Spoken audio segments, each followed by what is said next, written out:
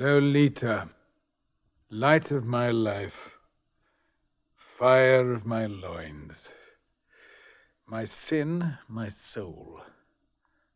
Lolita, the tip of the tongue taking a trip of 3 steps down the palate to tap at 3 on the teeth. Lolita.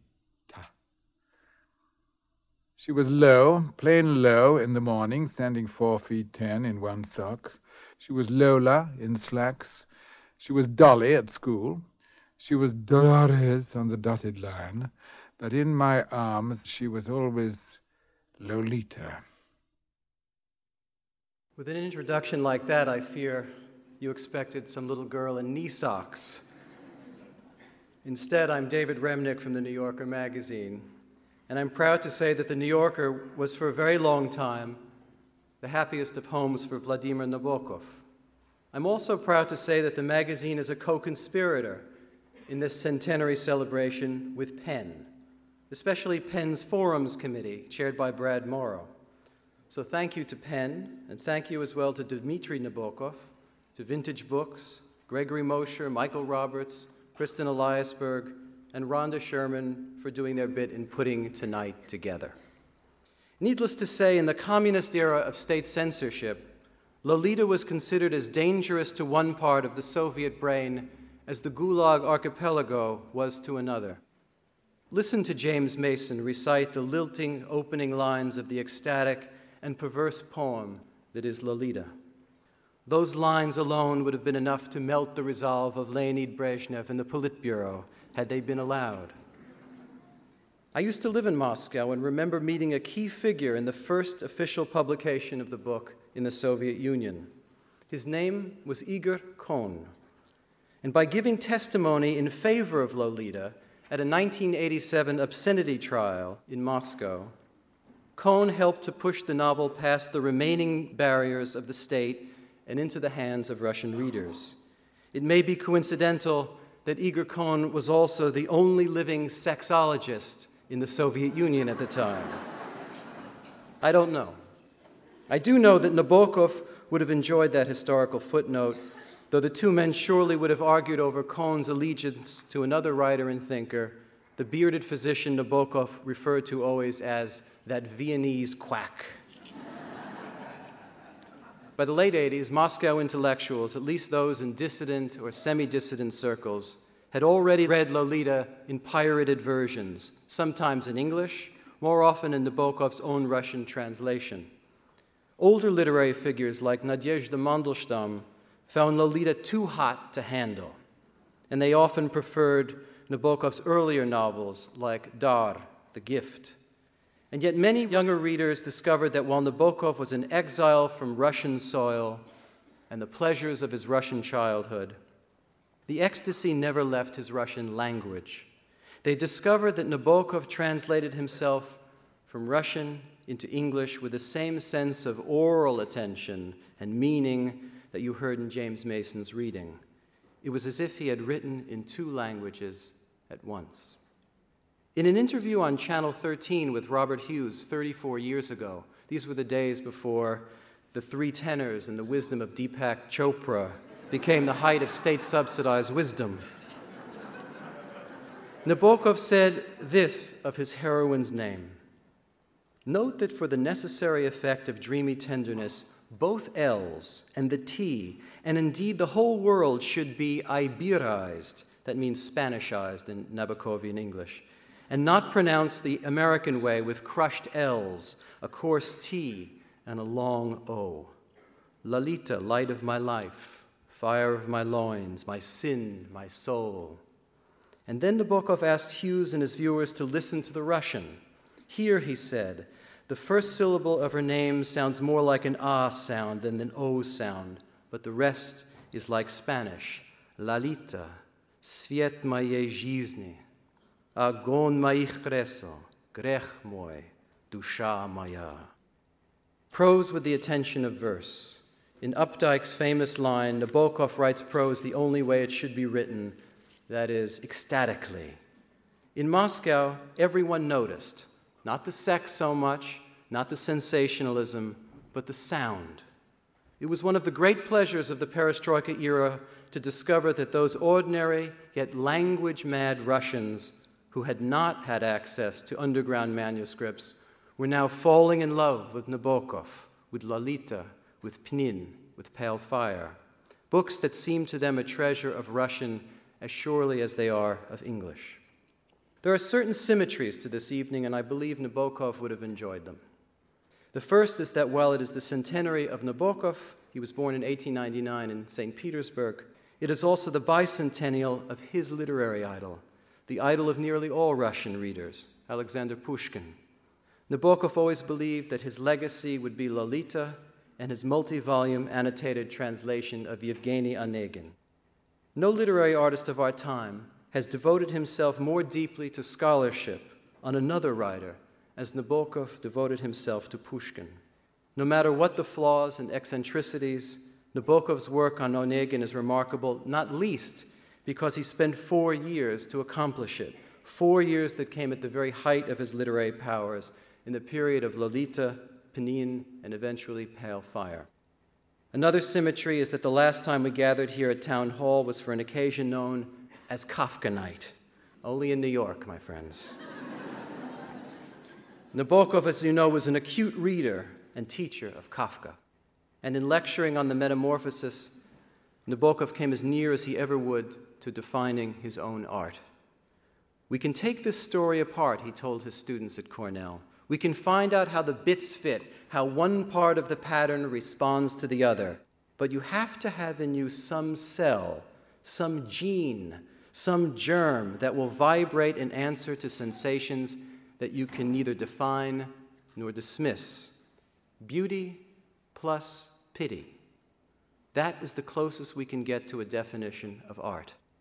Where there is beauty, there is pity, for the simple reason that beauty must die. Beauty always dies. The manner dies with the matter. The world dies with the individual. For so long, this spirit, the spirit of Nabokov, of individualism, of liberalism in the deepest sense, was the missing spirit of the country he had been forced to abandon as a child. It is also precisely what he found in his American exile. In Lolita, the fictive Humbert did not reflect his author as a sexual being, the crudest mistake of the censorious reviewers. But he did reflect his author's passion for the newfound land, this particular place of exile. In America, Nabokov rejoiced not merely in the principles and the pieties, but in the poem that is formed from a list of schoolchildren's names, in the films of Laurel and Hardy, in the twang of a Midwestern vowel. Another point of Kafka-Nabokov intersection is a matter of fate. Had Kafka lived through his illnesses and remained alive a little longer, he would have ended up, as his sisters did, in a camp. Had Nabokov's father, a prominent liberal politician, not led his family west out of revolutionary Russia, his son, the writer, would likely have ended up in a camp as well. Kafka by fire, Nabokov by ice. As it happens, we've gathered tonight to celebrate a lucky man, lucky in his exile and languages, lucky in what he called his unclouded family life, lucky in the fulfillment of his ambitions. One of the sweetest opinions Nabokov offers in his compendium, Strong Opinions, is his opinion of his own rich survival. My life thus far has surpassed splendidly the ambitions of boyhood and youth, he said late in life. In the first decade of our dwindling century, during trips with my family to Western Europe, I imagined in bedtime reveries what it would be like to become an exile who longed for a remote, sad, and unquenchable Russia under the eucalypti of exotic resorts. Lenin and his police nicely arranged the realization of this fantasy. At the age of 12, my fondest dream was a visit to the Karakum Range in search of butterflies. And at 15, I visualized myself as a world-famous author of 70 with a mane of white, wavy hair. Today, I am practically bald. Even in the last year of his life, Nabokov said that he was not yet through milking my brain. But his achievement was enormous and deep. He had added immeasurably to English and to Russian literature. He proved himself worthy of the poet he had translated. He made us, in Humbert's term, tremble and throb. He was our entertainer, our riddler, our teacher. If Nabokov missed perfection at all, it was only, as he said, by the hair on his head. Thank you.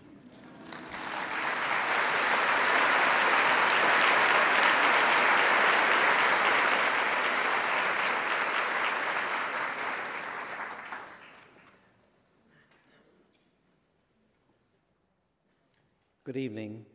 Translators don't normally get to talk very much in public about their work. They are the ghosts of the literary profession, invisible men who put on a mask for a while and pretend to be somebody else. It's a peculiar occupation, especially when the mask you're wearing happens to belong to someone who is as alive as Nabokov was when we worked together. I'm often asked how it was that, apart from Dmitri, I came to be Nabokov's only translator into English.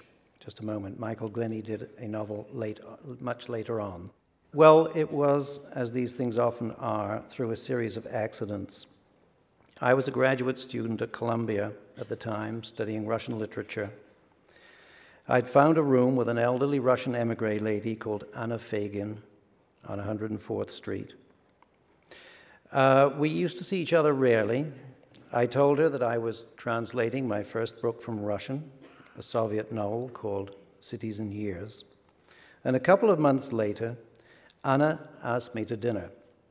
It was a unique invitation. We usually kept very much apart from one another.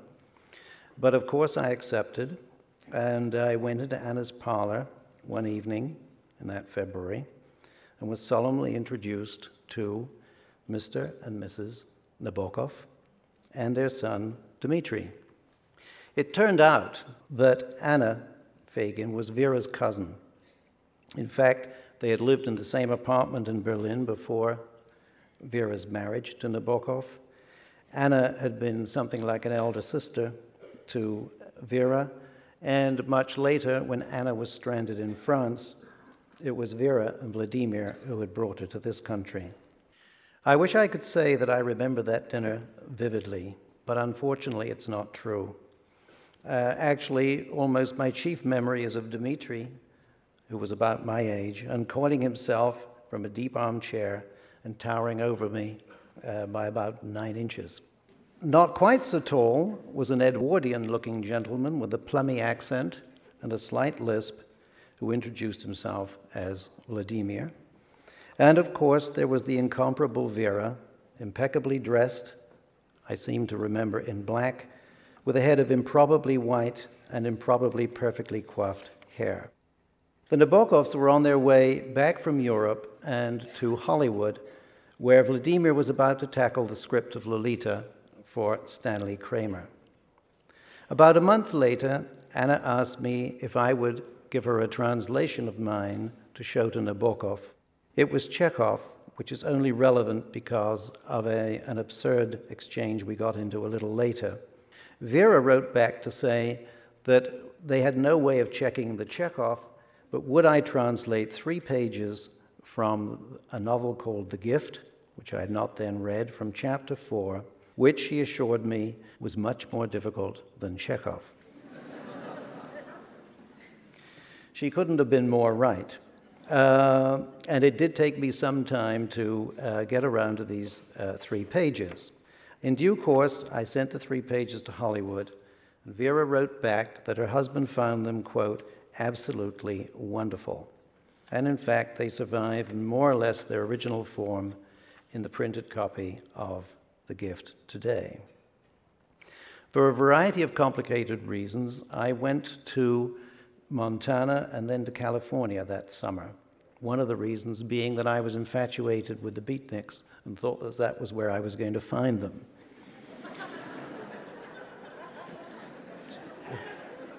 It's rather ironic that I should have been hanging around the City Lights bookstore when, on the other hand, I was in negotiations with the Mandarin of American prose, Nabokov, to translate some of his works.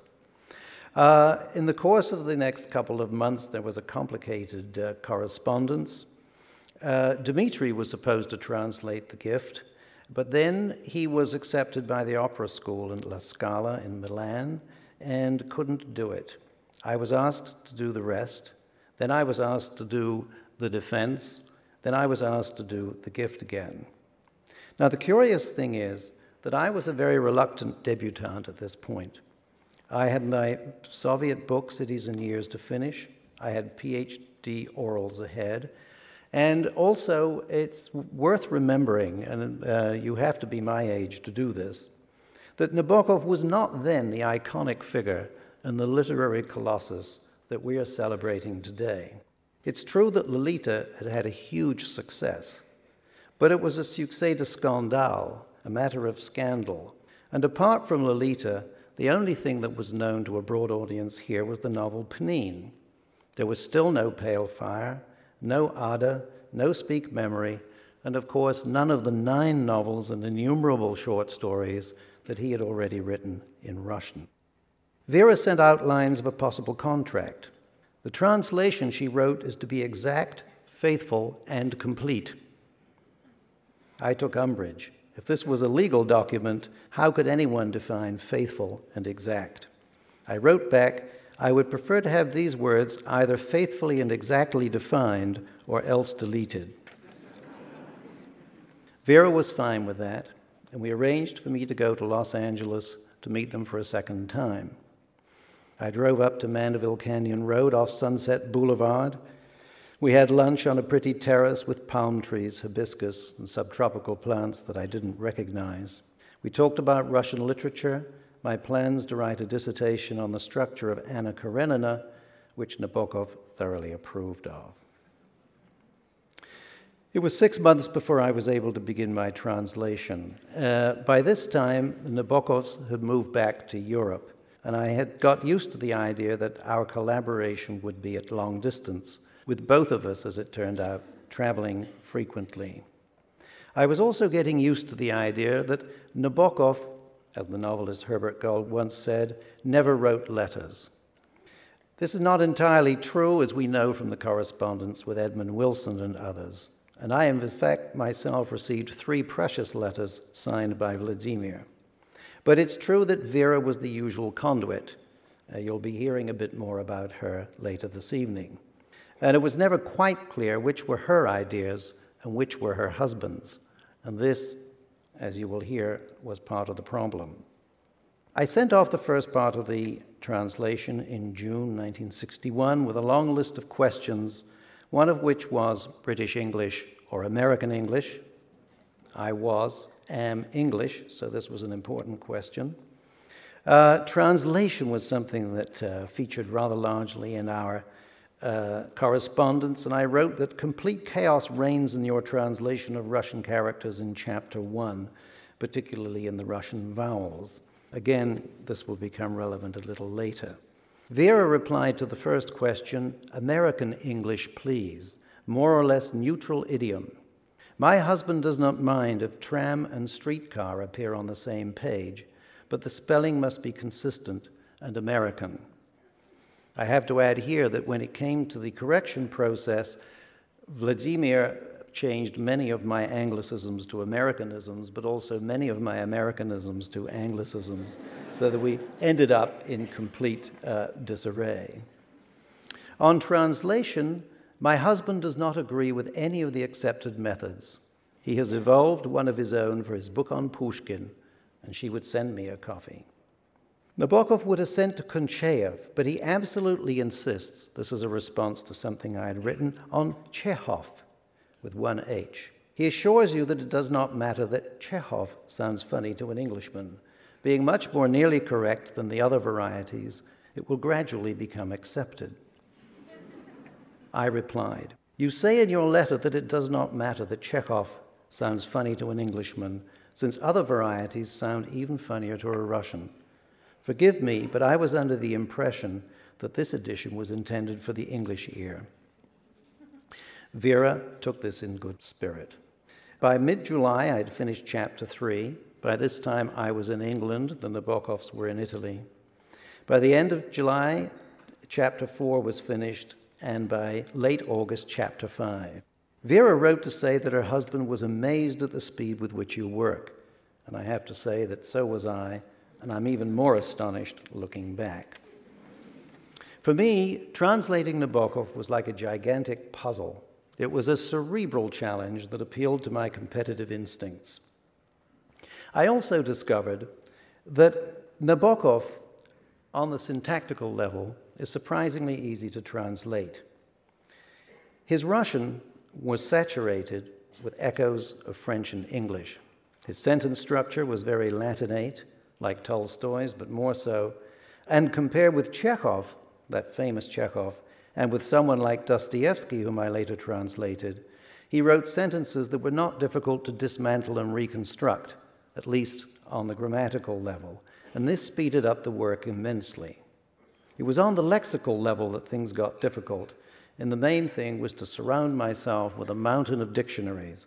And in fact, a great deal of my correspondence with him amounted to him saying, look in Webster, page so-and-so and so, and me saying, don't forget the Oxford English Dictionary, page so-and-so and so. Nabokov was too preoccupied with pale fire to get to the translation for quite a while. In fact, I felt rather miffed that I had hurried so much, and then he wasn't able to deal with it until the very end of 1961. There were also some odd problems. There was one passage in chapter 2 where Nabokov describes the hero, Fyodor, working naively and clumsily on his early poetry. The passage was based on Nabokov's own experience and memories, of course, and I tried to emulate this process in English. I remembered that in my original sample pages, there had been 3 families called Kiparisov, Paradisov, and Zlatorunny. I had rendered these phonetically, whereupon Nabokov changed them to names derived from Cyprus, Paradise, and Golden Fleece. With that in mind, I went to work on Nabokov's rhymes. Crying, I wrote, immediately suggested lying and dying under sighing pines on a silent night. Waterfall always prompted my muse to recall some long-forgotten ball. Flowers called for hours about bowers which were ours. Chandeliers, cavaliers, grenadiers, and gondoliers suggested 19th century court functions, military splendor and Venetian moonlight, and so on for about a page. I was quite proud of this. Nabokov amended it. Lietucci, flying, immediately grouped tucci, clouds, over the kruci, steeps, of the Žguče, burning desert, and of Nieminuce, inevitable fate, and so on and so forth. Anyone who has seen Nabokov's translation of Yevgeny Onegin will recognize the technique and realize that it was surely more faithful to the original with regard to sense. I couldn't suppress a pang, however, over the loss of all the rhythm, sound, and wordplay. Well, there were problems with butterfly names, mushrooms. I devoted several days to translating 2 pages about a mushroom hunt, only to have them both crossed out completely by Nabokov as being superfluous to his needs. On the other hand, he was very kind and helpful on occasion. I remember him writing in the margin a list of English equivalents for various kinds of light. Glimmer, glow, gleam, shine, twinkle, sparkle, coruscate. And of course, these were very important words in his lexicon. Now, people often ask, why did Nabokov, the author of Panine, Lolita, Pale Fire, Speak Memory, and so on, even need a translator into English? I asked him myself when I visited him in Los Angeles and was given 2 reasons. First, he needed the time to go on writing original works in English. After all, he was already in his early 60s, and his American English career had really only just begun. The second reason was that he wanted to be spared the temptation of rewriting his early Russian books in his mature style. Both these things held true for the gift and somewhat less so for the defense. But it can be seen how much more he did when he came to novels, for instance, like King, Queen, Knave, Laughter in the Dark, or Despair. My own mission was to walk the tightrope of Nabokov's Russian prose and reproduce it as faithfully as possible in English. I was expressly forbidden to be creative or to interpret, for that was his prerogative, and Nabokov confirmed it in one of his letters to me in March 1962. Besides correcting direct mistakes, I have dealt with a number of inaccuracies. In a few cases, the changes are meant to simplify or clarify matters, or else they reflect my own predilections of style. I realize quite well that the odd turn of some of your sentences is owing to your desire to be faithful to every detail of the original, as I had asked you to be. And he concluded, the book is very hard to translate, and in many cases you have found clever and elegant solutions. Feeling that this was an emotional softening or breakthrough, and also a letter from him, I took the opportunity to ask a series of questions about other writers who I thought might have influenced him, including the Russian formalists. And I asked him if he'd ever seen the collage that had been made by the French painter Jean Dubuffet out of butterfly wings. His response was succinct. James Joyce, I greatly admire Ulysses. Bialy, Petersburg is one of the 3 or 4 greatest novels of our time. I have never read The Good Soldier. Rob Grillet, best French writer, never read his manifestos. Shklovsky, I seem to remember an essay of his on Onegin. Never met him. What is termed formalism contains certain trends absolutely repulsive to me. Collage of butterfly wings, a ridiculous mutilation. Many months went by in revising The Gift. Meanwhile, Vera had asked me to continue with the defense, and I wrote back saying that, yes, I would do it, but I had to reserve some time for writing my dissertation on Anna Karenina. Anna Karenin, please, wrote Vera, welcoming this news of my dissertation. She meant that Karenina in English is logically absurd because it's a feminine. But I dug in my heels. Of course you are right, strictly speaking. But when one has read the book and fallen in love with Anna before knowing the slightest thing about Russian names, it's too late and too difficult to change. Anna came into English literature and into my life as Karenina, and Karenina she will remain. Again, Vera maintained a diplomatic silence. The defense was much shorter and easier than The Gift. The work went very well. I was spending that summer in Brooklyn, Maine, and then my wife and I took off on a vacation, driving across Canada to visit the World's Fair in Seattle. I took the manuscript with me because the Nabokovs too were on vacation and I didn't know where they were. Once we reached Seattle, I got some letters from Vera and prepared to send off the rest of the translation. At this point, my relations with Vera and Vladimir were extremely cordial. We'd still not managed to meet to discuss translations in person. They had tried to see me on a flying visit to New York in June, but we had already left. We had discussed the prospect of me translating many more of Nabokov's novels, and I thought that I had a job for half a lifetime. Feeling extremely pleased with myself, I mailed the balance of the defense from a small town with the unlikely name of Walla Walla in the state of Washington, and added an innocent postscript that we were in Walla Walla waiting to watch a rodeo. Vera wrote back, "It was nice to hear you have had so much fun from your trip to the West. I hope, though, that you hated the rodeo as much as we did. All those blockheads on poor, deliberately tortured horses, those miserable calves, half crazed with fright, almost as disgusting as the corrida." This to a man who had spent many months in Spain and fancied himself as expert as Hemingway on the subject of the corrida.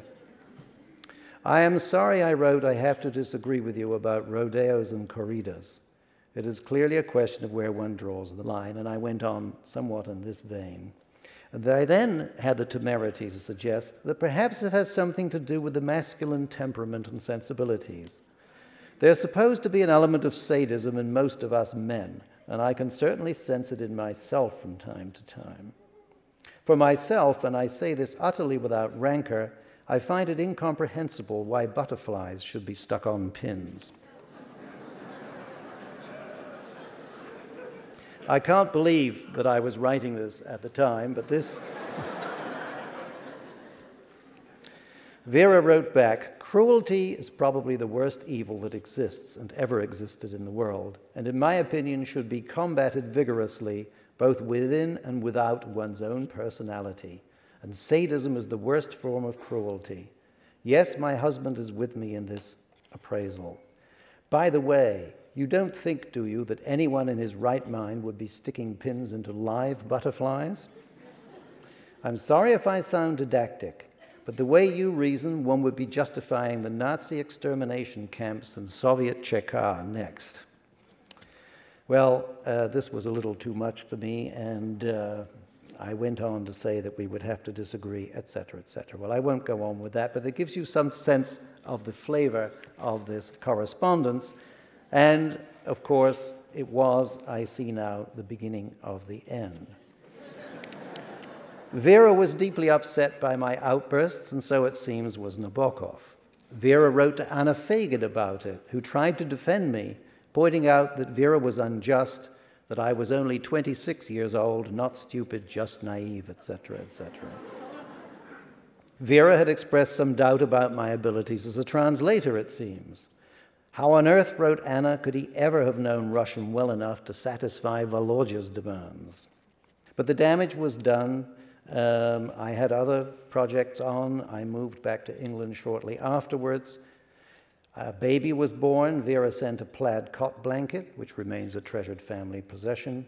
But once I returned to England, our relations came to a stop. I do, however, want to offer one brief postscript.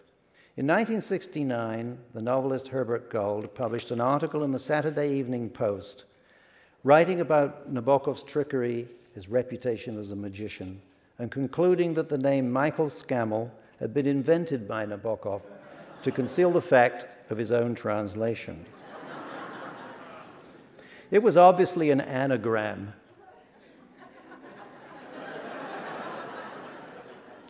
Michel Le Masque.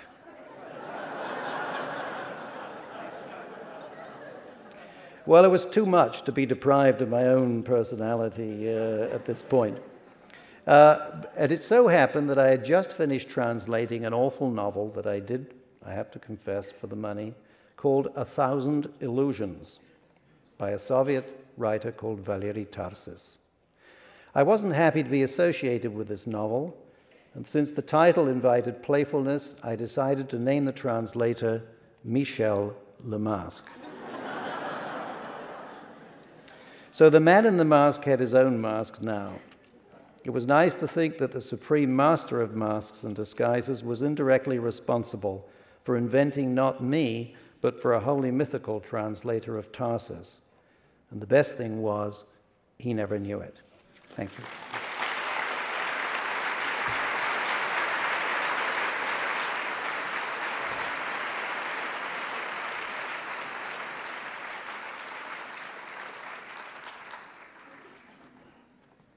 I think we're supposed to introduce ourselves. I'm Elizabeth Hardwick.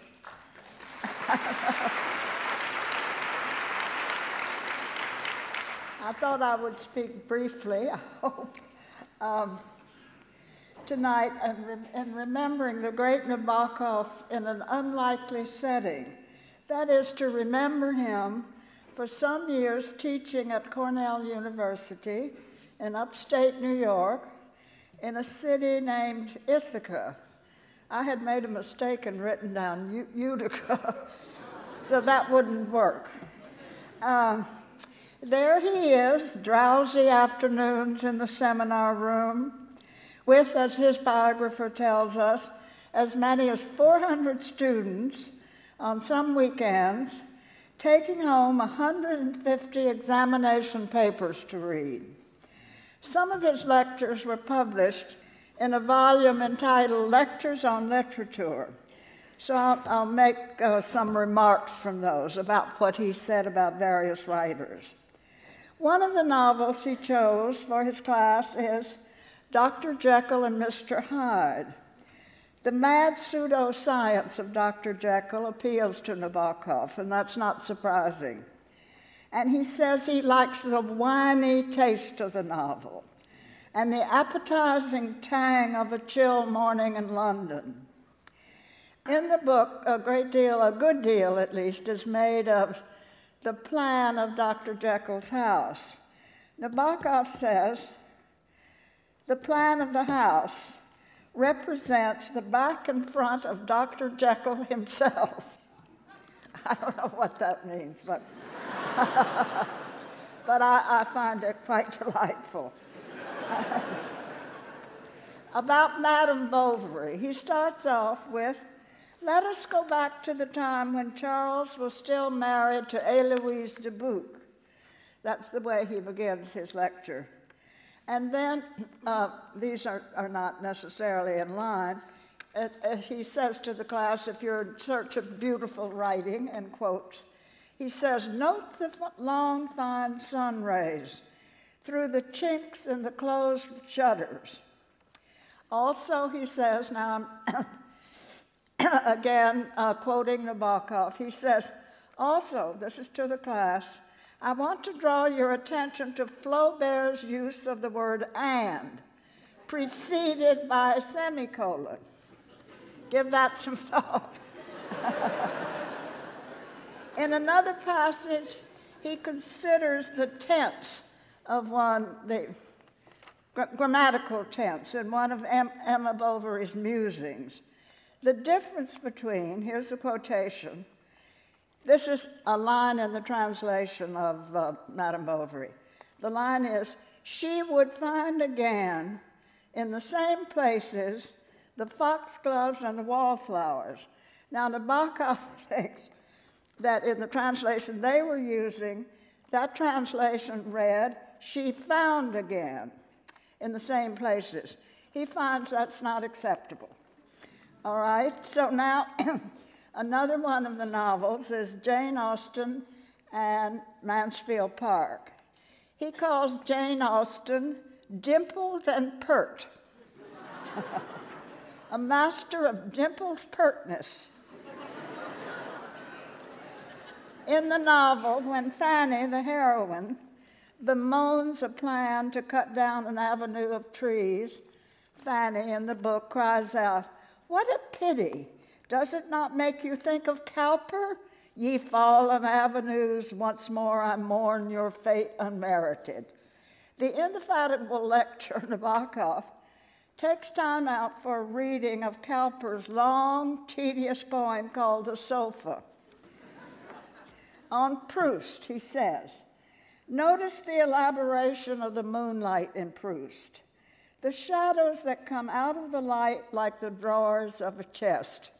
That's not bad. On Dickens, he says, let us look at the web and not the spider.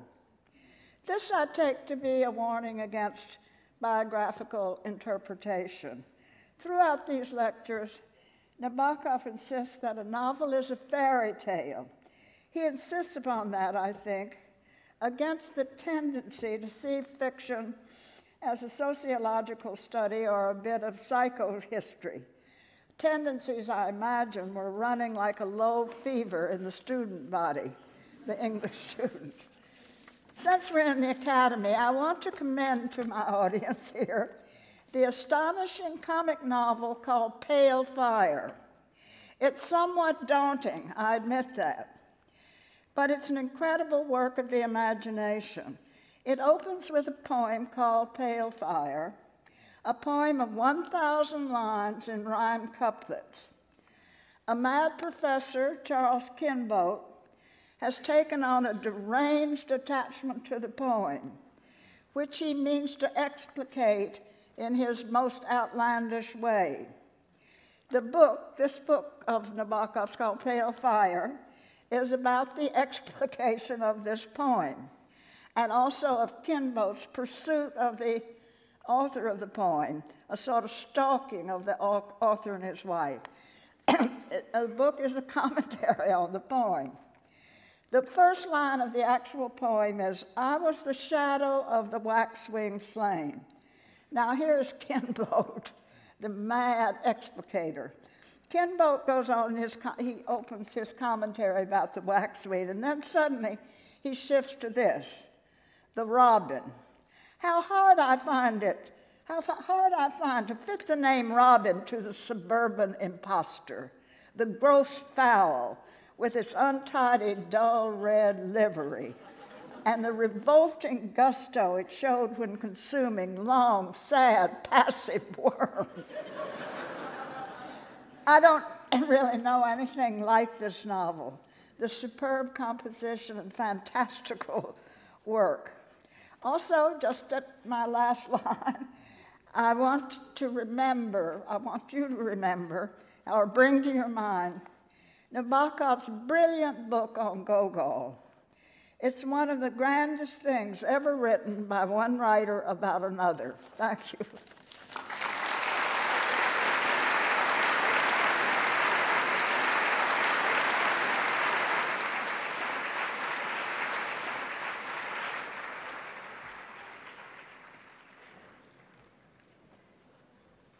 I'm Richard Ford. I really represent the great unwashed here tonight. I haven't written about Nabokov. I haven't written like Nabokov. I haven't made a study of his life. I haven't translated him, and I'm not related to him that I'm aware of. I've just read him. You know, somebody has to be satisfied with just doing that. I read Lolita in the back seat of my grandparents' Buick.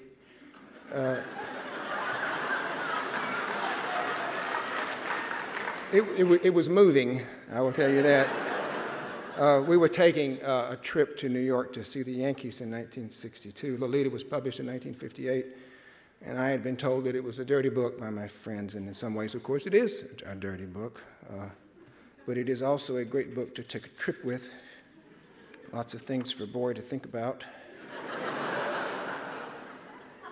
Speak Memory is Vladimir Nabokov's autobiography. It accounts for his life in an unchronological way from 1903, when he was 4, until 1940, shortly before he left Europe and came to America.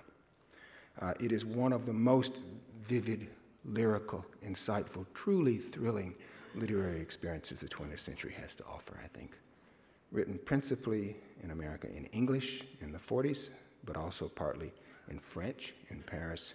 Speak Memory was published in 1951 under the title Conclusive Evidence, because the author wished it to represent, as he said, conclusive evidence of his having existed. Later in 1960, having added considerable family data and after having translated the entirety into Russian, Nabokov republished the book in English in America as Speak Memory. This reissue occasioned a wonderful remark by Nabokov. He said, the re-Englishing of a Russian reversion of what had been an English retelling of Russian memories in the first place proved to be a diabolical task. But some consolation was given me by the thought that such multiple metamorphosis, familiar to butterflies, had not been tried by any human before.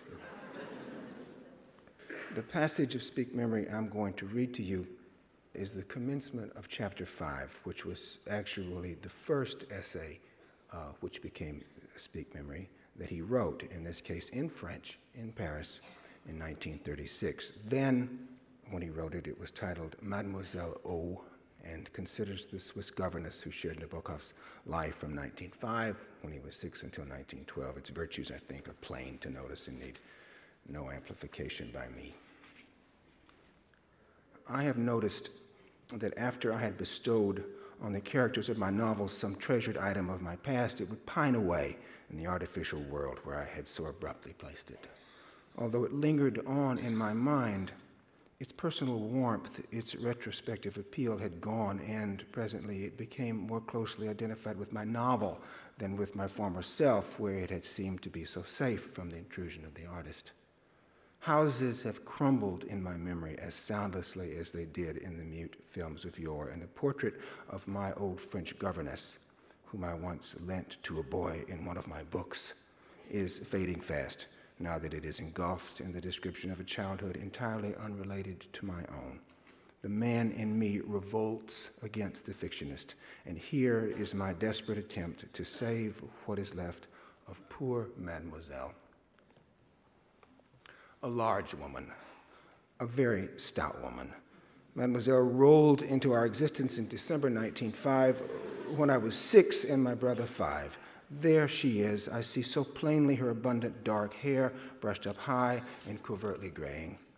The 3 wrinkles of her austere forehead, her beetling brows, the steely eyes behind the black-rimmed pince-nez, that vestigial mustache, that blotchy complexion which in moments of wrath develops an additional flush in the region of the 3rd and amplest chin so regally spread over the frilled mountain of her blouse. And now she sits down, or rather she tackles the job of sitting down, the jelly of her jowl quaking her prodigious posterior with the 3 buttons on the side lowering itself warily. Then, at the last second, she surrenders her bulk to the wicker armchair, which, out of sheer fright, bursts into a salvo of crackling. That winter of 1905-1906, when Mademoiselle arrived from Switzerland, was the only one of my childhood that I spent in the country.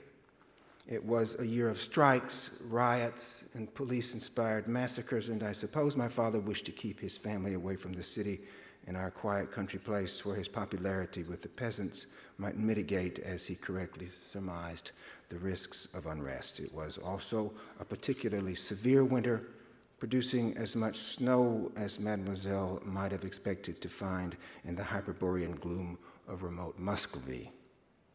When she alighted at the little Seversky station, from which she still had to travel 6 miles by sleigh to Vera, I was not there to greet her, but I do so now, as I try to imagine what she saw and felt at that last stage of her fabulous and ill-timed journey. Her Russian vocabulary consisted, I know, of 1 word, the same solitary word that years later she was to take back to Switzerland. This word, which in her pronunciation may be phonetically rendered as Gidia, meant where? And that was a good deal. Uttered by her like the raucous cry of some lost bird, it accumulated such interrogatory force that it sufficed for all her needs. Gidia? Gidia? She would wail, not only to find out her whereabouts, but also to express supreme misery, the fact that she was a stranger, shipwrecked, penniless, ailing, in search of the blessed land where at last she would be understood. I can visualize her by proxy as she stands in the middle of the station platform where she has just alighted, and vainly my ghostly envoy offers her an arm that she cannot see. There I was, abandoned by all, comme la Comtesse Karenine, she later complained eloquently, if not quite correctly. The door of the waiting room opens with a shuddering whine so peculiar to nights of intense frost. A cloud of hot air rushes out, almost as profuse as the steam from the panting engine. And now our coachman Zahar takes over, a burly man in sheepskin with the leather outside, his huge gloves protruding from his scarlet sash into which he has stuffed them. I hear the snow crunching under his boots while he busies himself with the luggage, the jingling harness, and then his own nose, which he eases by means of a dexterous tweak and shake of finger and thumb as he trudges back around the sleigh. Slowly, with grim misgivings, Mademoiselle, as her helper calls her, climbs in, clutching at him in mortal fear lest the sleigh move off before her vast form is securely encased. Finally, she settles down with a grunt and thrusts her fists into her skimpy plush muff, and the juicy smack of their driver's lips, the 2 black horses, Zoika and Zinka, strain their quarters, shift hooves, strain again, and then Mademoiselle gives a backward jerk of her torso as the heavy sleigh is wrenched out of its world of steel, fur, flesh, to enter a frictionless medium where it skims along a spectral road that it seems barely to touch. For one moment, thanks to the sudden radiance of a lone lamp where the station square ends, a grossly exaggerated shadow, also holding a muff, races beside the sleigh, climbs a billow of snow and is gone, leaving Mademoiselle to be swallowed up by what she will later allude to with awe and gusto as le steppe.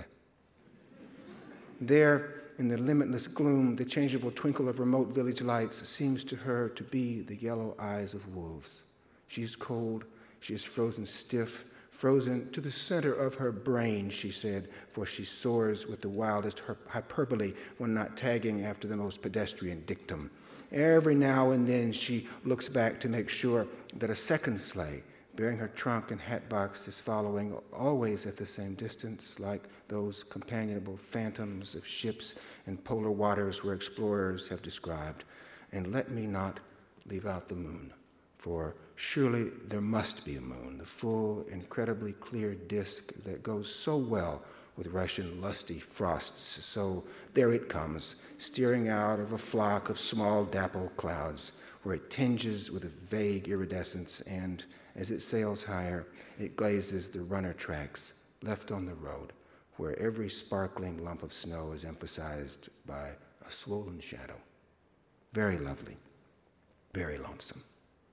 But what am I doing in this stereoscopic dreamland? How did I get here? Somehow, the two sleighs have slipped away, leaving behind a passportless spy standing on the blue-white road in his New England snow boots and storm coat.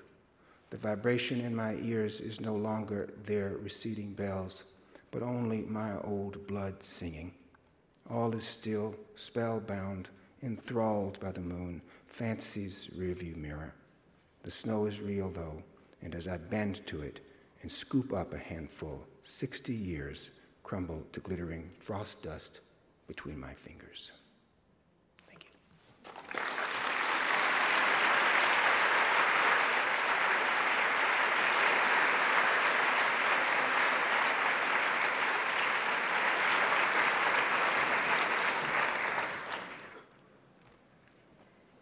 I'm Stacy Schiff, and I'm going to speak briefly about Lolita, which made its first trip to New York at the end of 1953, when Vera carried the manuscript to an editor's doorstep under a veil of secrecy.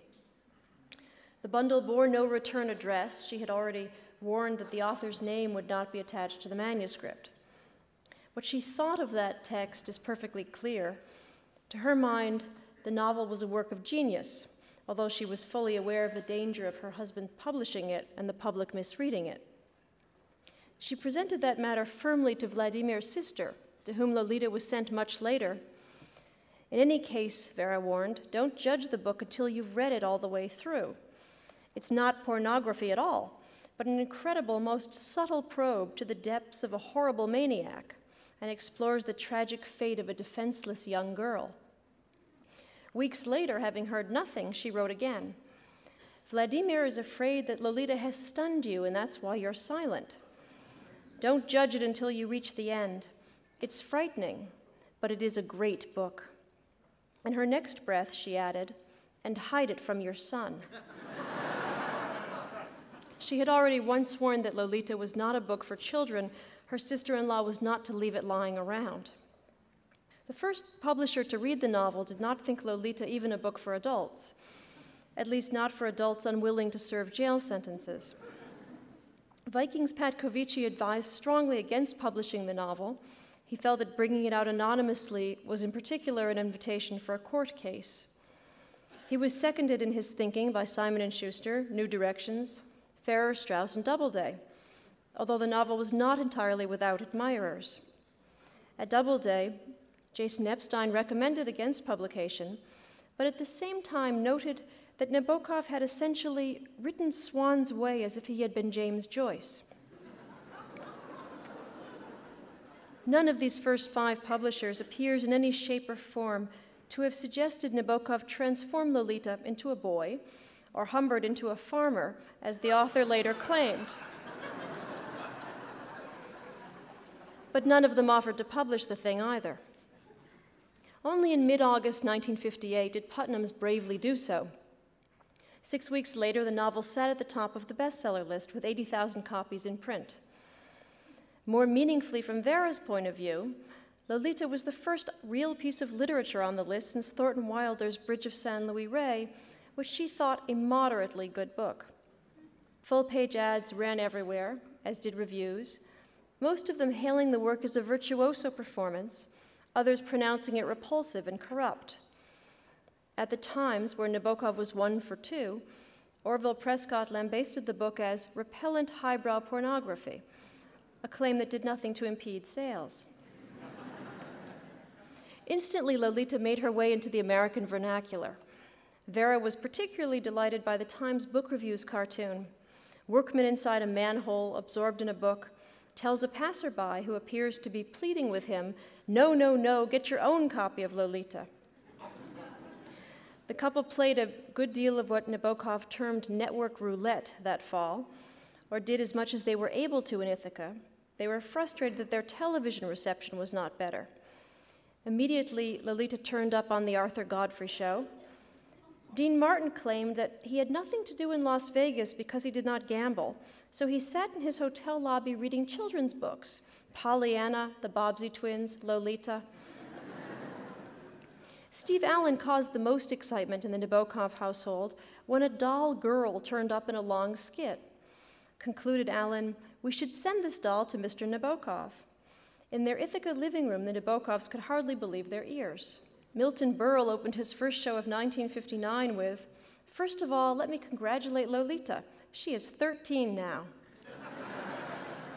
He kept up the patter, outlining a novel called Lolita Strikes Back, the story of an 84-year-old woman who falls in love with a 12-year-old boy. Well into the new year. But then there was Dr. Zhivago. Pasternak's novel was published a month after Lolita. In October, its author claimed his Nobel Prize. Over the next year, the compatriots' books were locked in mortal combat at the top of the bestseller list. Lolita was in the #1 position when Zhivago appeared. Within 6 weeks, the interloper had overtaken her. The success of a book Vera considered aggressively second-rate only proved that one could not expect too much from the world. Vladimir denounced Zhivago as well, a reading his friends thought was based on a hurried translation. Nabokov agreed that the translation should be distinguished from the novel.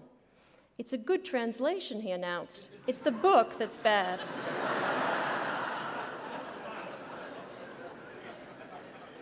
Vera thought little of the work for different reasons.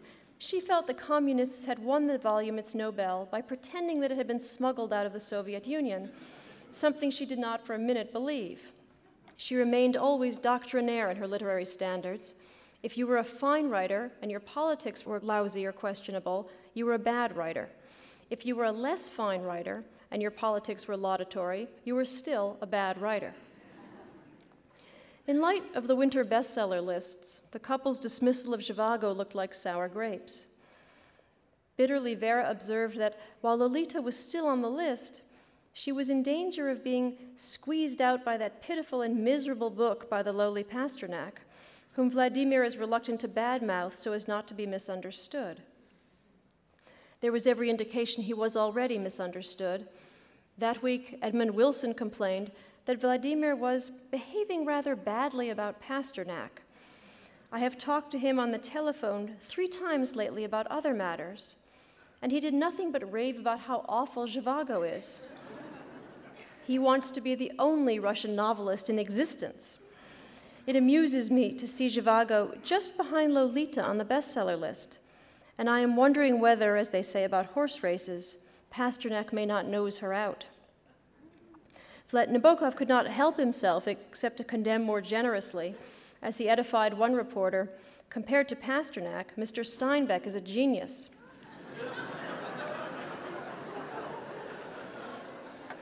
In September 1959, as Lolita headed into her 2nd year on the list, Nabokov submitted his Cornell resignation. The news made its way into the national papers. The following day, from a cluttered hotel desk on Riverside Drive, Vera sighed with what sounds like qualified relief. What the future holds and how everything will settle, we can only guess.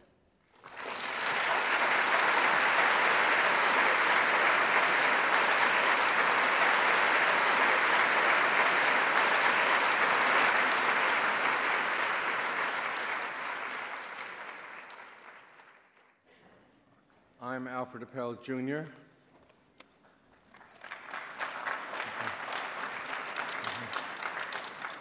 And it's nice to be back on the stage of Town Hall. This is my second appearance. I was here Christmas 1948. It's true, with Billie Holiday. I was in the overflow crowd, actually 20, 30 people seated right here. And Billie Holiday entered stage right. And to begin on a note of jazz and popular culture is quite appropriate. Nabokov loved to tell people, journalists, that he shared his April 23rd birthday with Shakespeare and Shirley Temple. Twin peaks of the kind of knowledge which are best conflated in a novel such as Lolita. But I would rather point out that Nabokov shares his year of birth, 1899, with Fred Astaire and Duke Ellington. And the three of them are similar in the sense that with extraordinary suddenness, their work can bring us joy, pleasure or joy with the next turn or turn of phrase or step. And consistent with that quotient, journalists often ask me, what was Nabokov really like? Which means, was he less or more arrogant than the persona they saw in television interviews, the imperial self of the prefaces of the translated books? I invariably render them speechless by saying he was the most fun to be with of anyone I've ever known. He was like your best pal in 4th grade. You know the one, if you had a strict school-marmish teacher as ample as, say, Mademoiselle O, and she was writing with chalk on the board and all of her was jiggling, and your eyes met, and you would burst out laughing, and then you'd be sent to the principal, and the principal would warn you that this was going on your permanent record. I think people of a certain age remember that threat always. We were always being threatened with the permanent record. Which is why Nabokov never got the Nobel Prize.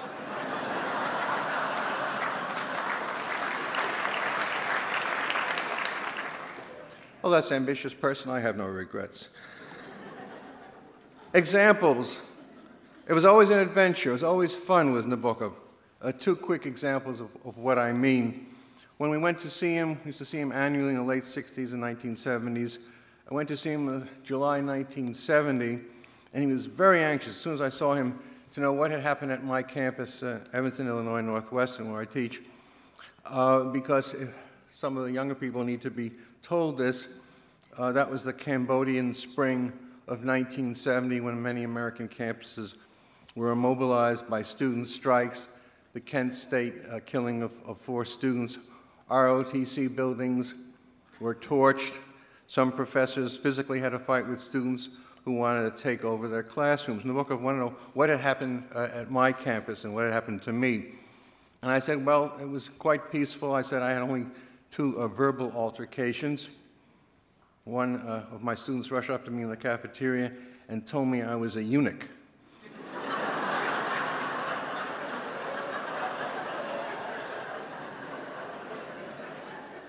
Nabokov immediately said, this example of how he was always ready for fun, Nabokov immediately said, no, Alfred, you misunderstood him. He said, you are unique.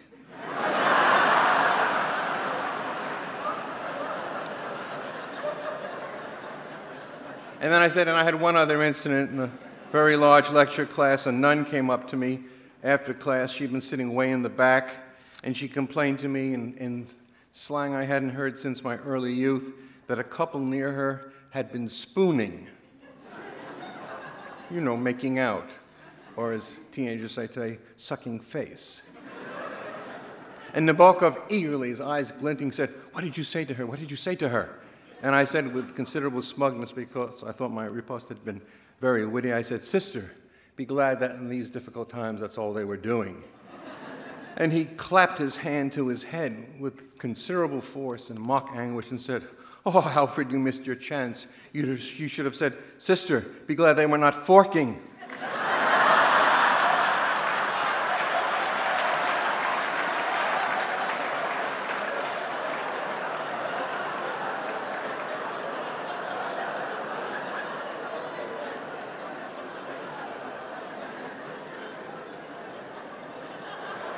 You'd be surprised, but my sophomores find that amusing too. Now, the high spirits Nabokov showed in the 1970s in Montreux were not because of the flush times. People who knew him in the 1930s said he had that ebullience even then. Yeats might have been thinking about Nabokov in his poem of 1939 written on the eve of the war, Lapis Lazuli, when he said, "They know that Hamlet and Lear are gay, gaiety transfiguring all that dread," unquote.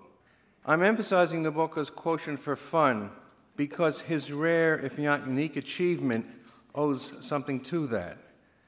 That achievement is that, like the author of Paradise Lost, Nabokov published his best books after the age of 50. How did he do this in the face of the history we all know about and the neglect? Genius is not enough, as some of us are learning.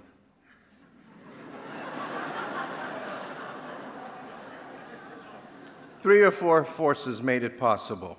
One, that gaiety, a gift, an accident of temperament. Two, character and determination, an ethical achievement. And three, his marriage to Vera, a wise career move. But if character is genetic, certainly his father, Vladimir Dmitrovich Nabokov, had something to do with it. As is well known, his father was a great man on several counts, as a jurist, a journalist, a politician in the Duma, in Kerensky's provisional government, a man some said might have been a prime minister if Russia had opted for a democratic government.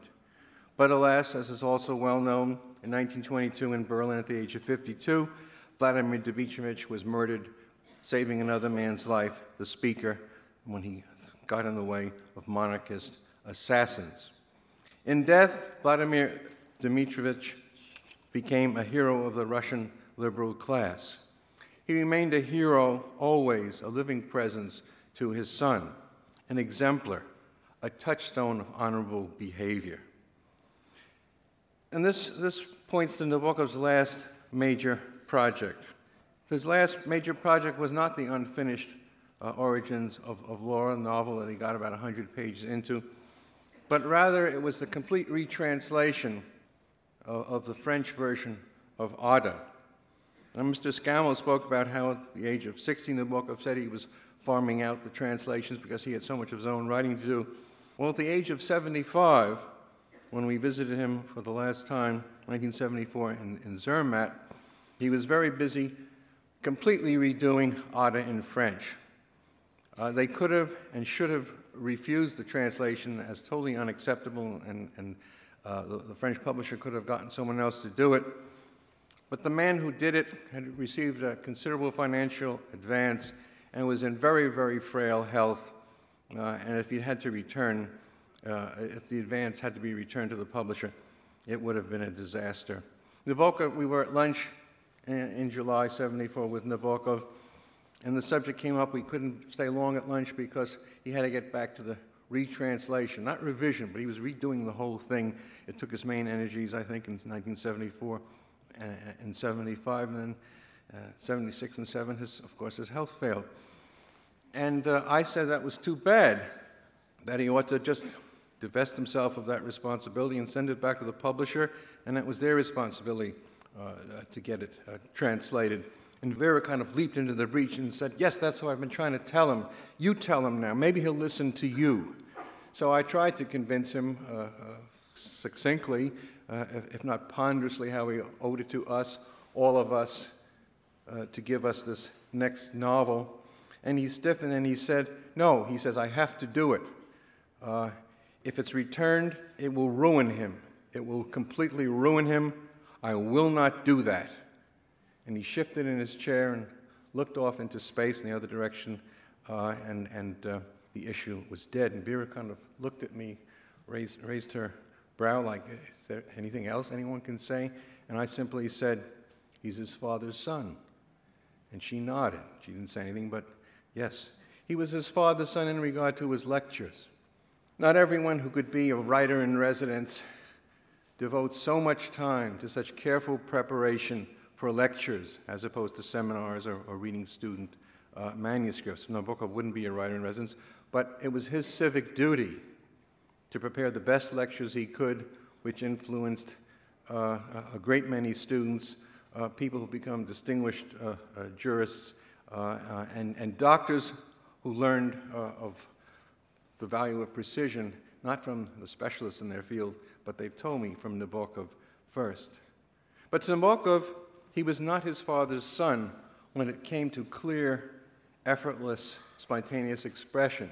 Many of you know that when he did lectures or appeared on television, he insisted on getting the questions first written out, and then he would write out the answers himself.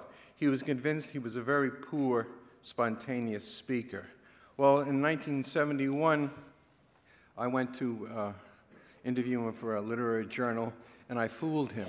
I took very careful notes surreptitiously during the afternoon, then polished them up into a question and answer form for about 2 pages worth, and and showed him after dinner as being finished.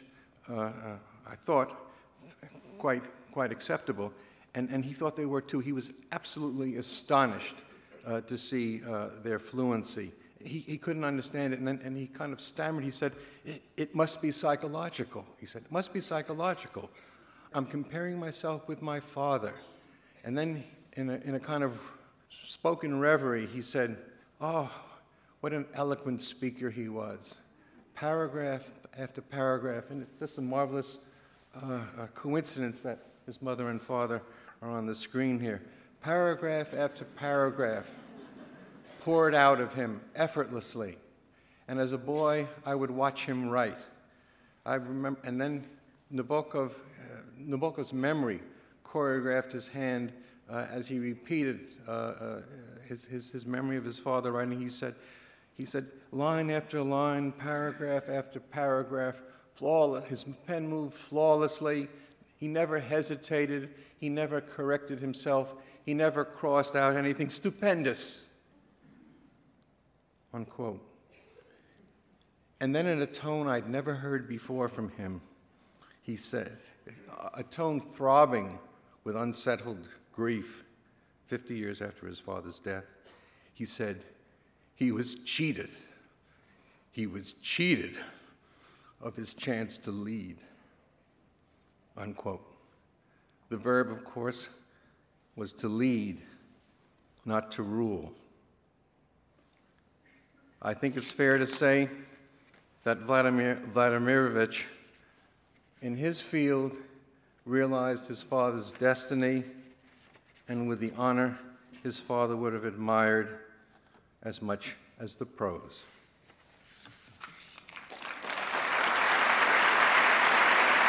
Thank you. Thank you.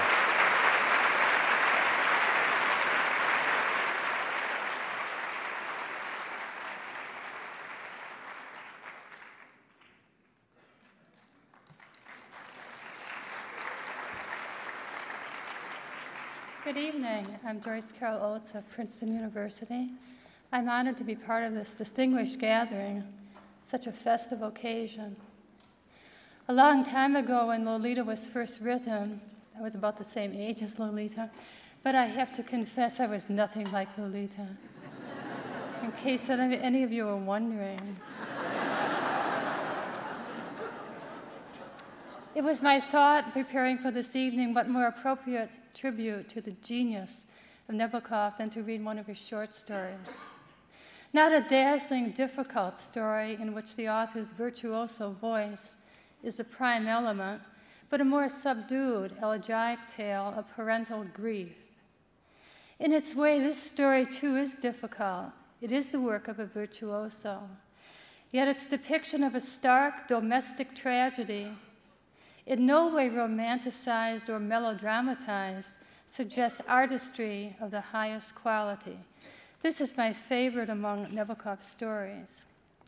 Since it's a little too long to read in its entirety in the brief space we're allotted, I thought I would present the story to you, reading portions and summarizing a little, then reading the final third part, which is very powerful. It's a subtle story, it has a subtle ending, so I hope it will come across. My theory is that a portion of Nabokov is better than none, and my hope is that you will immediately read or reread this story tomorrow. Signs and Symbols was written in English, originally published in the New Yorker, which seems appropriate, and collected in Nabokov's Dozen in 1958. It's in 3 parts. Signs and Symbols. 1. For the 4th time in as many years, they were confronted with the problem of what birthday present to bring a young man who was incurably deranged in his mind. He had no desires. Man-made objects were to him either hives of evil, vibrant with a malignant activity that he alone could perceive, or gross comforts for which no use could be found in his abstract world. After eliminating a number of articles that might offend him or frighten him, anything in the gadget line, for instance, was taboo. His parents chose a dainty and innocent trifle, a basket with 10 different fruit jellies in 10 little jars. At the time of his birth, they had been married already for a long time. A score of years had elapsed, and now they were quite old. Her drab gray hair was done anyhow. She wore cheap black dresses. Unlike other women of her age, she presented a naked white countenance to the fault-finding light of spring days. Her husband, who in the old country had been a fairly successful businessman, was now wholly dependent on his brother Isaac, a real American of almost 40 years standing. They seldom saw him and had nicknamed him the Prince. That Friday, everything went wrong. They go by subway and it breaks down. They get on a bus and it's not a very pleasant atmosphere. It was raining hard as they walked up the brown path leading to the sanitarium.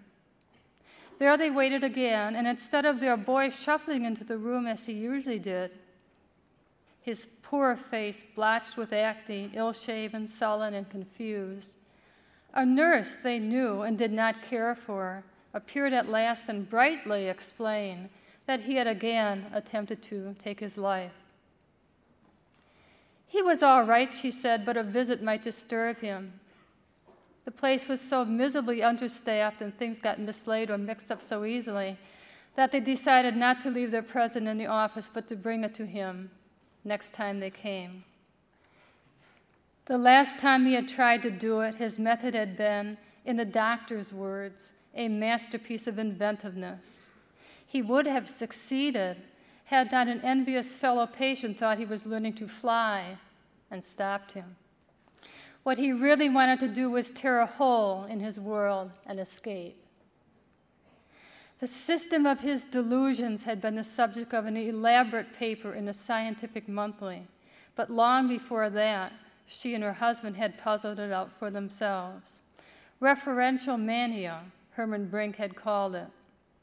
In these very rare cases, the patient imagines that everything happening around him is a veiled reference to his personality and existence. He excludes real people from the conspiracy because he considers himself to be so much more intelligent than other men. Phenomenal nature shadows him wherever he goes.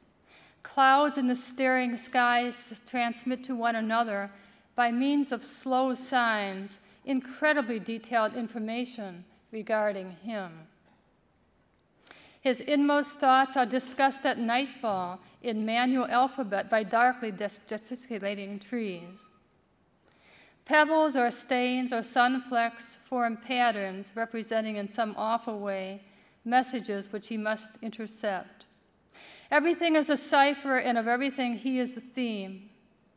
Some of the spies are detached observers, such as glass surfaces and still pools. Others, such as coats and store windows, are prejudiced witnesses, lynchers at heart.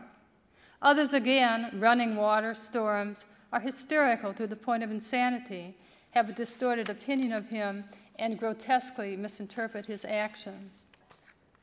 He must always be on his guard and devote every minute and module of life to the decoding of the undulation of things. 2. When they emerged from the thunder and foul air of the subway, the last dregs of the day were mixed with the streetlights. They entered their 2-room flat, and he at once went to the mirror, straightening the corners of his mouth apart by means of his thumbs. With a horrible mask-like grimace, he removed his new, hopelessly uncomfortable dental plate and severed the long tusks of saliva connecting him to it. He read his Russian language newspaper while she laid the table. Still reading, he ate the pale victuals that needed no teeth. She knew his moods and was also silent. When he had gone to bed, she remained in the living room with her pack of soiled cards and her old albums. Across the narrow yard where the rain tinkled in the dark against some battered ash cans, windows were blandly alight, and in one of them a black-trousered man with his bare elbows raised and could be seen lying on an untidy bed. She pulled the blind down and examined the photographs. As a baby, he looked more surprised than most babies. And she's looking through these various photographs. 4 years old in a park, moodily, shyly, with a puckered forehead, looking away from an eager squirrel. Age 6, that was when he drew wonderful birds with human hands and feet and suffered from insomnia like a grown-up man. He again, aged about 8, already difficult to understand, afraid of the wallpaper in the passage, afraid of a certain picture in a book, which merely showed an idyllic landscape with rocks on a hillside. Age 10, the year they left Europe, the shame, the pity, the humiliating difficulties, the ugly, vicious, backward children he was with in that special school. And then came a time in his life coinciding with a long convalescence after pneumonia, when these little phobias of his, which his parents had stubbornly regarded as the eccentricities of a gifted child, hardened, as it were, into a dense tangle of logically interacting illusions, making him totally inaccessible to normal minds. This and much more she accepted, for after all, living did mean accepting the loss of one joy after another. 3. It was past midnight when from the living room she heard her husband moan, and presently he staggered in, wearing over his nightgown the old overcoat, which he much preferred to the nice blue bathrobe he had. "I can't sleep," he cried. "Why?" she asked. "Why can't you sleep? You were so tired." "I can't sleep because I am dying," he said, and lay down on the couch. "Is it your stomach? Do you want me to call the doctor?" No doctors, he moaned. "The devil with doctors. We must get him out of there quick. Otherwise, we'll be responsible." "Responsible," he repeated, and hurled himself into a sitting position, both feet on the floor, thumping his forehead with his fist. "All right," she said quietly. "We shall bring him home tomorrow morning." "I would like some tea," said her husband, and retired to the bathroom. He returned then in high spirits, saying in a loud voice, "I have it all figured out. We will give him the bedroom. Each of us will spend part of the night near him and the other part on this couch, by turns. We will have the doctor see him at least twice a week." The telephone rang. It was such an unusual hour for the telephone to ring. His left slipper had come off. He groped for it with his heel and toe as he stood in the middle of the room and childishly, toothlessly gaped at his wife. Having more English than he did, it was she who attended to calls. "Can I speak to Charlie?" said a girl's dull little voice. "What number do you want?" "No, this is not the right number." The receiver was gently cradled. Her hand went to her old, tired heart. "It frightened me," she said. He smiled a quick smile and immediately resumed his excited monologue. They would fetch him as soon as it was day. Knives would have to be kept away in a locked drawer. Even at his worst, he presented no danger to other people. The telephone rang a second time. The same toneless, anxious young voice asked for Charlie. "You have the incorrect number. I will tell you what you are doing. You are turning the letter O instead of 0. They sat down to the unexpected festive midnight tea. The birthday present stood on the table. He sipped noisily. His face was flushed.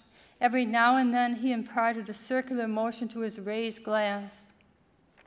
The vein on the side of his bald head, where there was a large birthmark, stood out conspicuously, and though he had shaved that morning, a silvery bristle showed on his chin.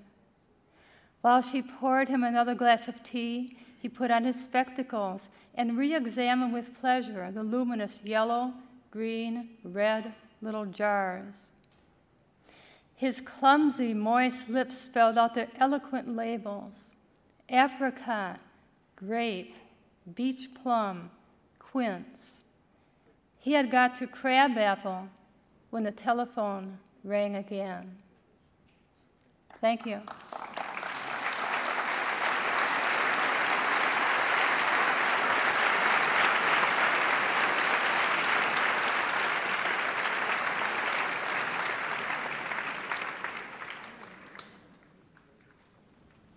Good evening, I'm Brian Boyd.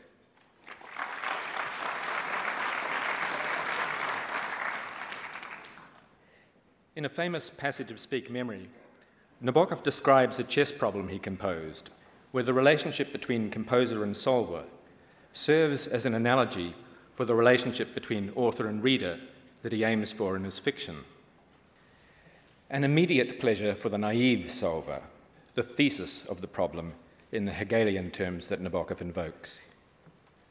The pleasurable torments awaiting the would-be sophisticated solver who realizes there's more to the problem, the antithesis. And the rush of surprise and delight awaiting the super-sophisticated solver who reaches the problem's deepest solution, the synthesis. Writing my biography of Nabokov, I didn't discover in time an incident that I think offers a similar kind of analogy to his literary work, but in terms of butterflies, not chess. Here, free of charge, is a sneak preview of The American Years, a Biography Revisited. In 1943, a biology student named John Downey was working in a summer vacation in the mountains of Utah. Driving a coal truck one day up the steep Cottonwood Canyon, he found he had to stop every so often to let the engine cool down. After pulling over at a bend and opening the truck's hood, he noticed a man in shorts and sneakers and no shirt coming down the road with a net in his hand. As the man passed, Downey called out, "Hello, what you doing? Collecting insects?"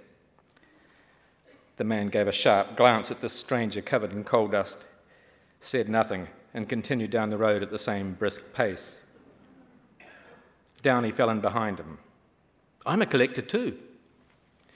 This got a millisecond glance and one raised eyebrow as he strolled along. "I collect butterflies." This rated another raised eyebrow, if not a slight nod of the head, but still no sound nor slowing of the pace. Finally, Downey recalls, a nymphalid butterfly flitted across the road. "What's that?" he asked. I gave him the scientific name as best as I could remember. His pace didn't slacken, but an eyebrow stayed higher a little longer this time.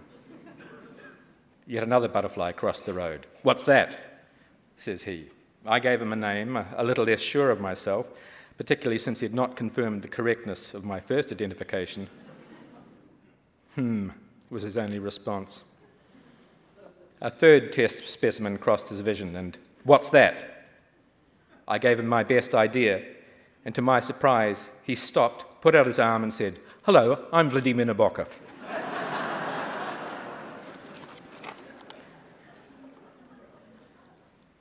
During the 1940s, while on a research fellowship at Harvard's Museum of Comparative Zoology, Nabokov made himself the authority on American blue butterflies. After completing his major monograph and no longer needing the stack of index cards he had assembled on the blues, he sent them on to Downey. In fact, his kindness helped Downey settle on his field of specialization. Downey became the American authority on the blues in the generation after Nabokov, and his student, Kurt Johnson, who's here tonight, has now become the American authority on the blues for a third generation. And with colleagues in 3 other countries, on 3 other continents, especially Zsolt Bálint of Hungary, who's also here, he honors Nabokov's pioneer work on the Latin American blues by naming newly discovered species after his fiction.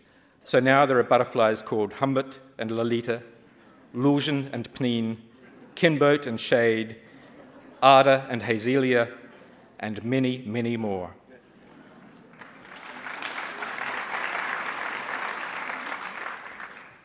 What strikes me about Nabokov's encounter with Downey in Cottonwood Canyon is the demands he makes, the conditions he imposes on this grimy truck driver. You can walk with me, but I will test you a little. If you pass the test, I will let you see who I am, and I'll even offer you all that I've found, so that you can go on to make your discoveries in turn.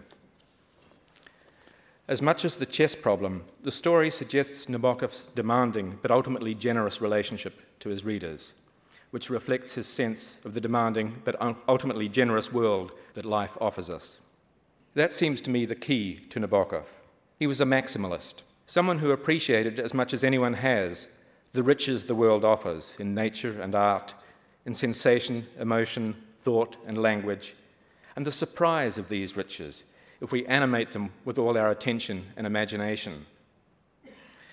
Yet at the same time, he felt that all this was not enough, because he could readily imagine a far ampler freedom beyond the limits within which he feels human consciousness is trapped. He celebrates with unique precision and passion the delights of the visible and tangible world, the tenderness and force of human feelings and relationships, the treasures of memory, the thetic pleasures of life, if you like.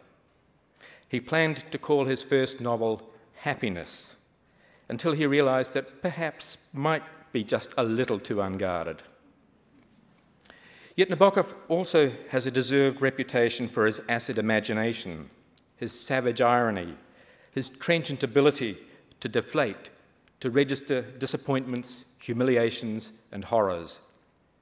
His stories offer endless evidence of the comic, ironic, tragic limitations of human life, and he never lets us forget the absurdity of the very conditions of the human mind, of the solitary confinement of the self, as he defines one central aspect of his world, or of the prison of time, as he defines another. At this level, Nabokov registers the antithetic torments of life and writes books entitled not Happiness, but Laughter in the Dark, or Despair. But readers who stop there and think that he stops there in modernist irony or a postmodernist abeam miss altogether his positive irony, his attempt to encompass all the negatives, as he suspects life itself does, and reverse their direction in the mirror of death. The search for that possibility is what makes Nabokov different and what makes him right. He believes that the fullness and the complexity of life suggests worlds within worlds within worlds, and he builds his own imagined universes to match. Although we can't see his hidden worlds at first, he allows us to find our own way to them, just as he thinks whatever lies behind life invites us to an endless adventure of discovery in and beyond life. At this synthetic level, Nabokov writes books with titles like The Gift, whose hero in turn thinks of writing a practical handbook, How to Be Happy. Examples, Nabokov says, are the stained glass windows of knowledge. I must offer at least one tiny example, not a stained glass window, but something even more luminous, the opening of John Shade's poem Pale Fire, which Elizabeth Hardwick has already read the first line of, from Nabokov's most perfect novel. I was the shadow of the waxwing slain by the false azure in the window pane. I was the smudge of ashen fluff, and I lived on, flew on in the reflected sky. Within this radiant image, Nabokov epitomizes his lifelong attention to the particulars of this world and his lifelong desire to have the imagination suggest a way past the world's limits. All his life, Shade, like Nabokov, has enjoyed the things of this world and yet searched for something outside the prisons of the self and of time. Here, he projects himself into another creature as it flies, as it dies, and then as he imagines it soaring on in the blue beyond, which in fact it is death to meet. But behind the immediate thetic pleasure of the image, we soon find ourselves, as we reread Pale Fire, in the pleasurable torments of the antithetic phase, haunted and tantalized by the enigmatic relationship between Shade's reflected azure here and Kinbote's blue and innumerable Zembla, that land of reflections. And if we peer still deeper, we can, as we reread, reach the exhilarating discoveries of the synthetic level, as we gradually detect a dozen concealed patterns linking this opening couplet to the rest of the novel, each pattern with its own far-reaching implications that have nothing at all to do with what I wrongly proposed in the biography that Shade invents Kinbote, and that I planned to tease out this evening until I realized it would take half an hour even in rapid summary. Let me just say instead that, like life, Nabokov's art dazzles on the surface, but like life, he also hides far more behind. Far from mocking and frustrating his audience, he allows us the chance to discover more for ourselves in his work and in our world than any other author I've ever encountered. And his generosity to his readers matches and reenacts and pays tribute to what he senses is the generosity of our world.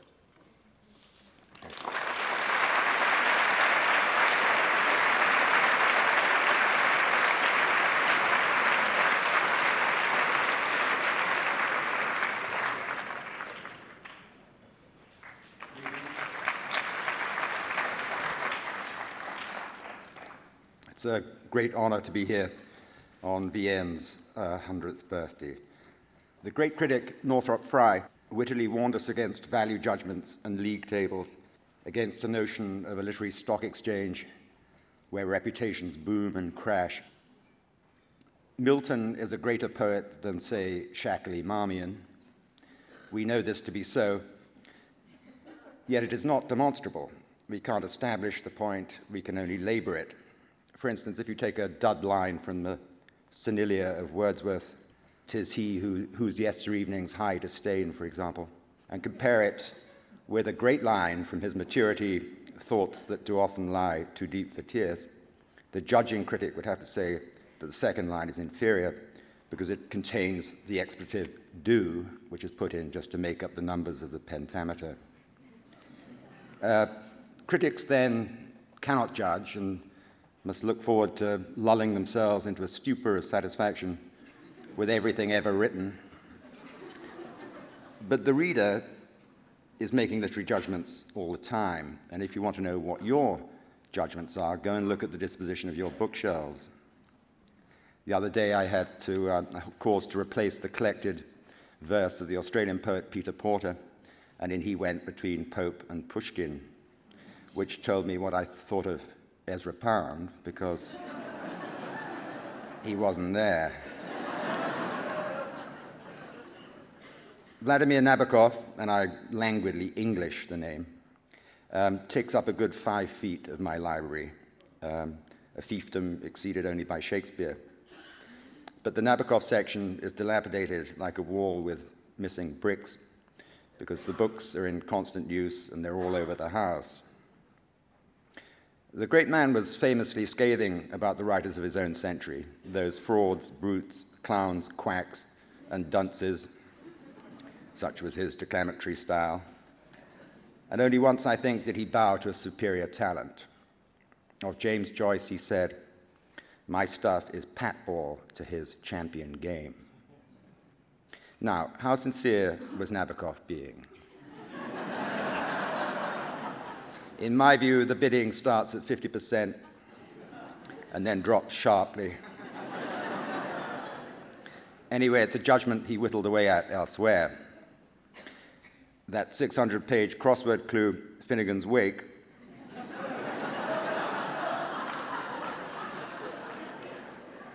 Nabokov considered a tragic failure, quote, "a cold pudding of a book, a persistent snore in the next room."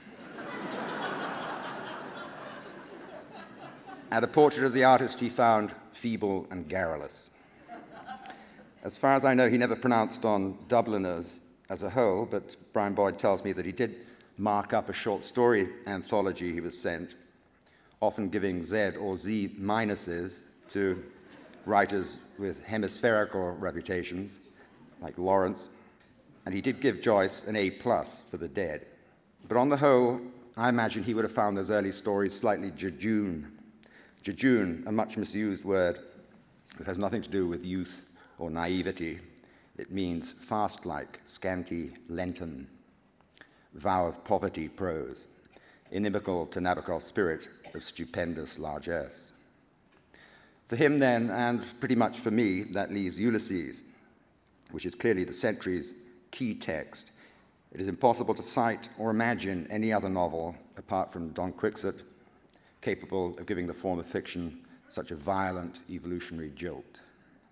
Now let us return to the Nabokov section of the library and to the metaphor of the champion game. And we see that while Joyce was blessed with exquisite touch, with sumptuous feel, the drop shot that drops dead on the clay, what he lacked was any interest in his opponent.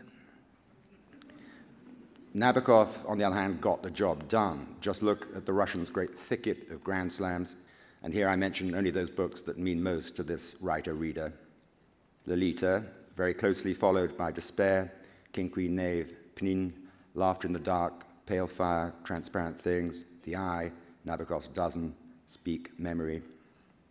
What inhibited Joyce was perhaps introversion, a failure of love for the reader. John Updike is surely right when he says that Nabokov's is essentially an amorous style.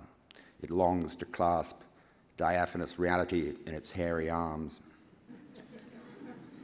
But Nabokov wants to embrace his readers too.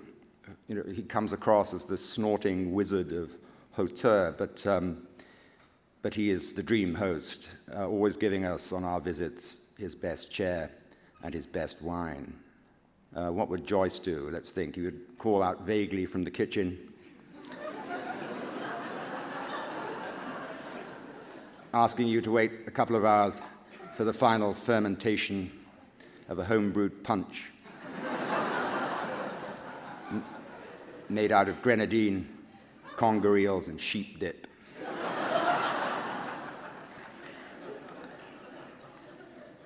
This is from Pnin, after our endearing hero has had a desolate tryst with his vile and beloved ex-wife. To hold her, to keep her just as she was, with her cruelty, her vulgarity, with her blinding blue eyes, with her miserable poetry, with her fat feet, with her impure, dry, sordid, infantile soul.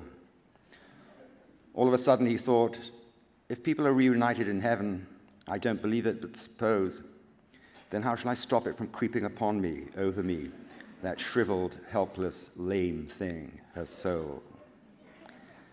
And this is a bit more of Mademoiselle O from Speak Memory. She had spent all her life in feeling miserable. This misery was her native element. Its fluctuations, its varying depths, alone gave her the impression of moving and living. What bothers me is that a sense of misery and nothing else is not enough to make a permanent soul. my enormous and morose mademoiselle is all right on earth, but impossible in eternity. Nabokov, my novelist of the century, is possible, indeed inevitable, in eternity. This is from an essay called The Art of Literature and Common Sense, in which common sense is the villain of the piece. Quote, that human life is but a first installment of the serial soul, becomes something more than an optimistic conjecture when we remember that only common sense rules immortality out. True, but common sense also rules immortality in. Writers live on in the love and gratitude of their readers, and Vladimir Nabokov is here tonight because our hearts are brimming with him. Thank you very much.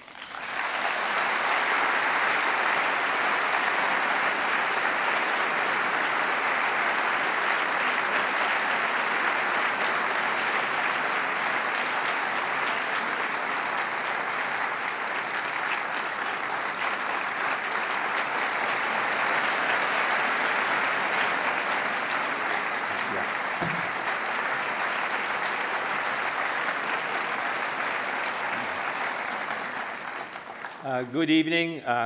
Since I'm the only one left, I must be Dmitri Nabokov. However, a slightly diminished version thereof by a misstep at a bus stop at a German airport and a severe bronchitis. However, my father and I are deeply touched by everyone who has put their heart into making this evening possible. To be delivered at the end of a college course, l'envoi. To some, it may seem that under the present highly irritating world conditions, it is rather a waste of energy to study literature, and especially to study structure and style. I suggest that to a certain type of temperament, and we all have different temperaments, the study of style may always seem a waste of energy under any circumstances.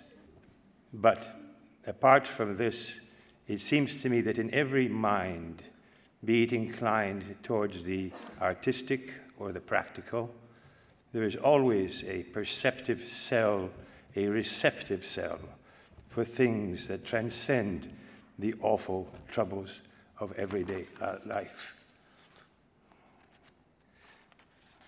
What I teach you when I teach you to read books for the sake of their form, their visions, their art, I have tried to teach you to feel a shiver of artistic satisfaction, to share not the emotions of the people in the book, but the emotions of its author, the joys and difficulties of creation.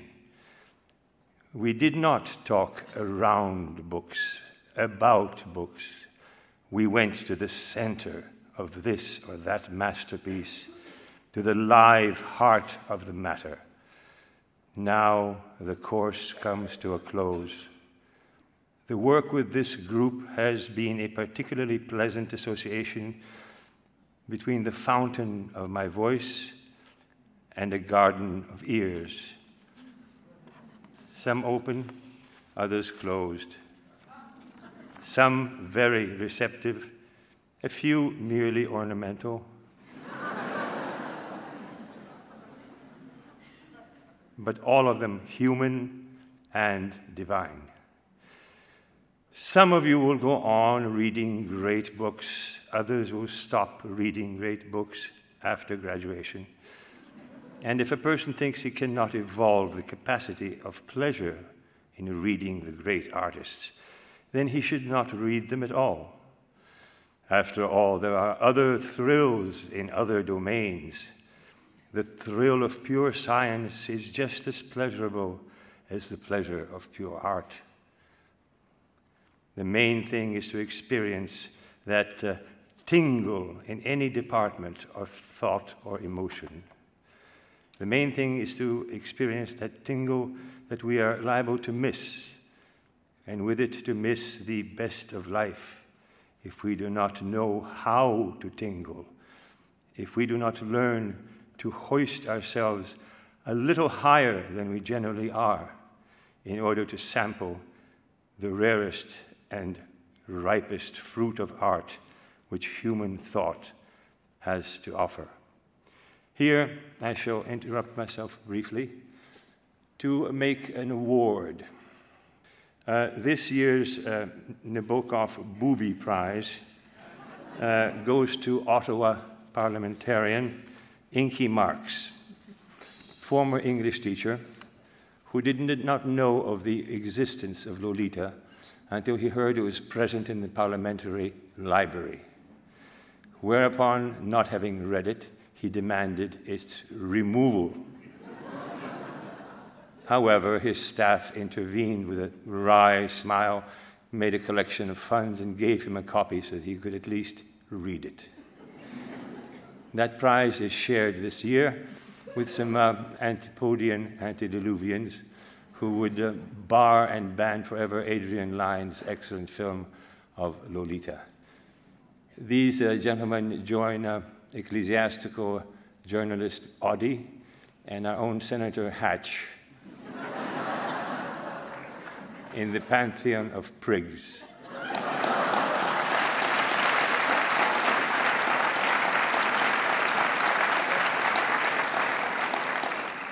Now I shall speak of a slightly more serious prize, but in very vague terms for now.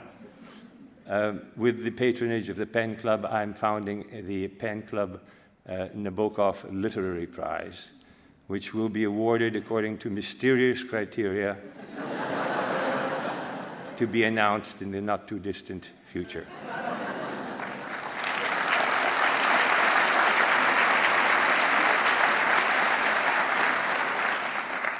Now, since this evening is a tribute to my mother as well as to my father, thanks in large part to Stacy Schiff's superb book, which has just come out and done for my mother what Brian Boyd did for my father, in a sense, this would be the most appropriate present and would have given my father great joy. So I shall say a word about her. On the eve of a risky hip operation, late in life, my brave and considerate mother asks that I bring her favorite blue dress because she might be receiving someone. I had the eerie feeling that she wanted that dress for a very different reason. It was Mother's wish that her ashes be united those of her husband in the urn at the Clarence Cemetery.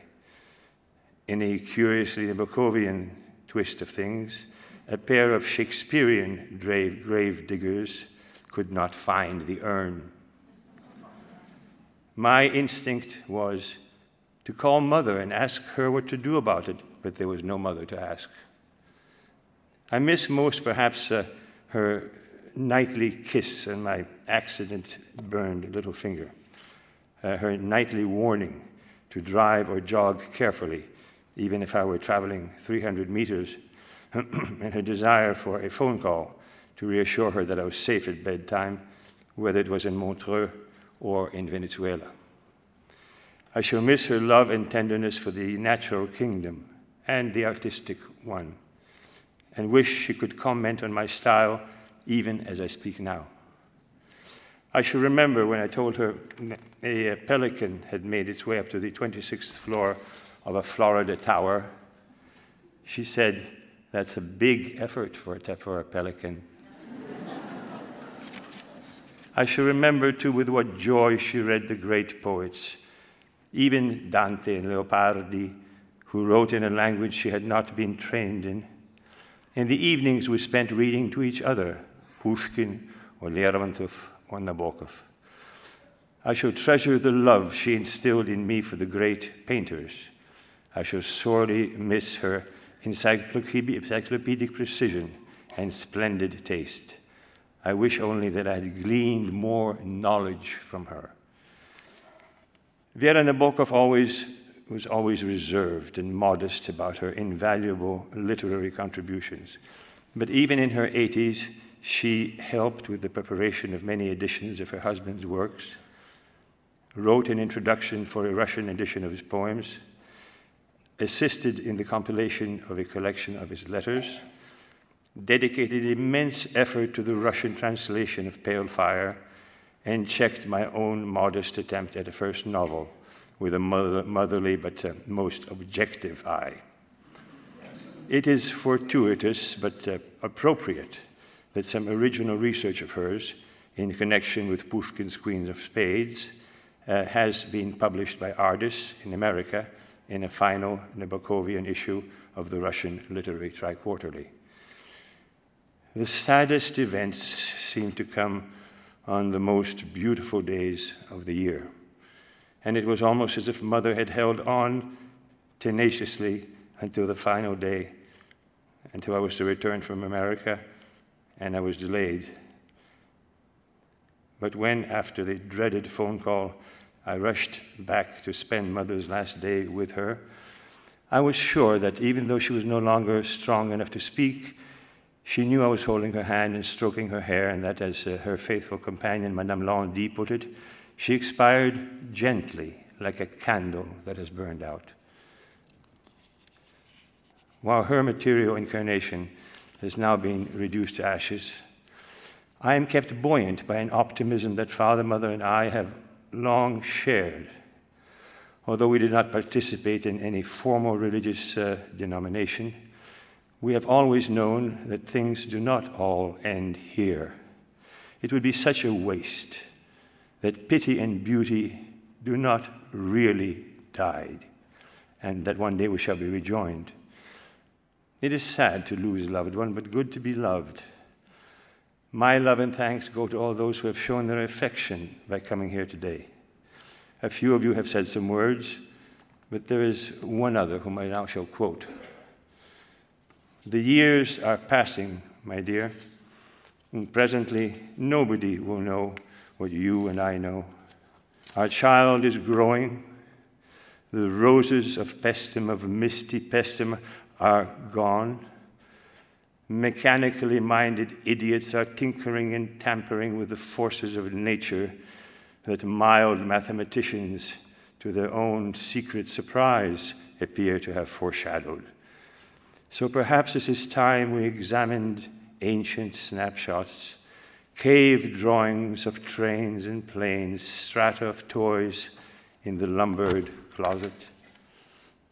And the sorrow of interrupted life is nothing compared to the sorrow of interrupted study. The probability that the former may continue beyond the grave seems infinite when compared to the inexorable incompletion of the latter. There perhaps it will seem like nonsense, but here it still remains unfinished. Whatever may lie in store for the soul, however fully earthly mishaps may be resolved, there must remain a faint hum, vague as stardust, even if its source vanishes with the earth. That is why I cannot forgive the censorship of death, the prison officials of the other world. And, finally, good God, in this eerie, alien world, letters of life and whole lines have been transposed by the typesetters. Let's fold our wings, my lofty angel.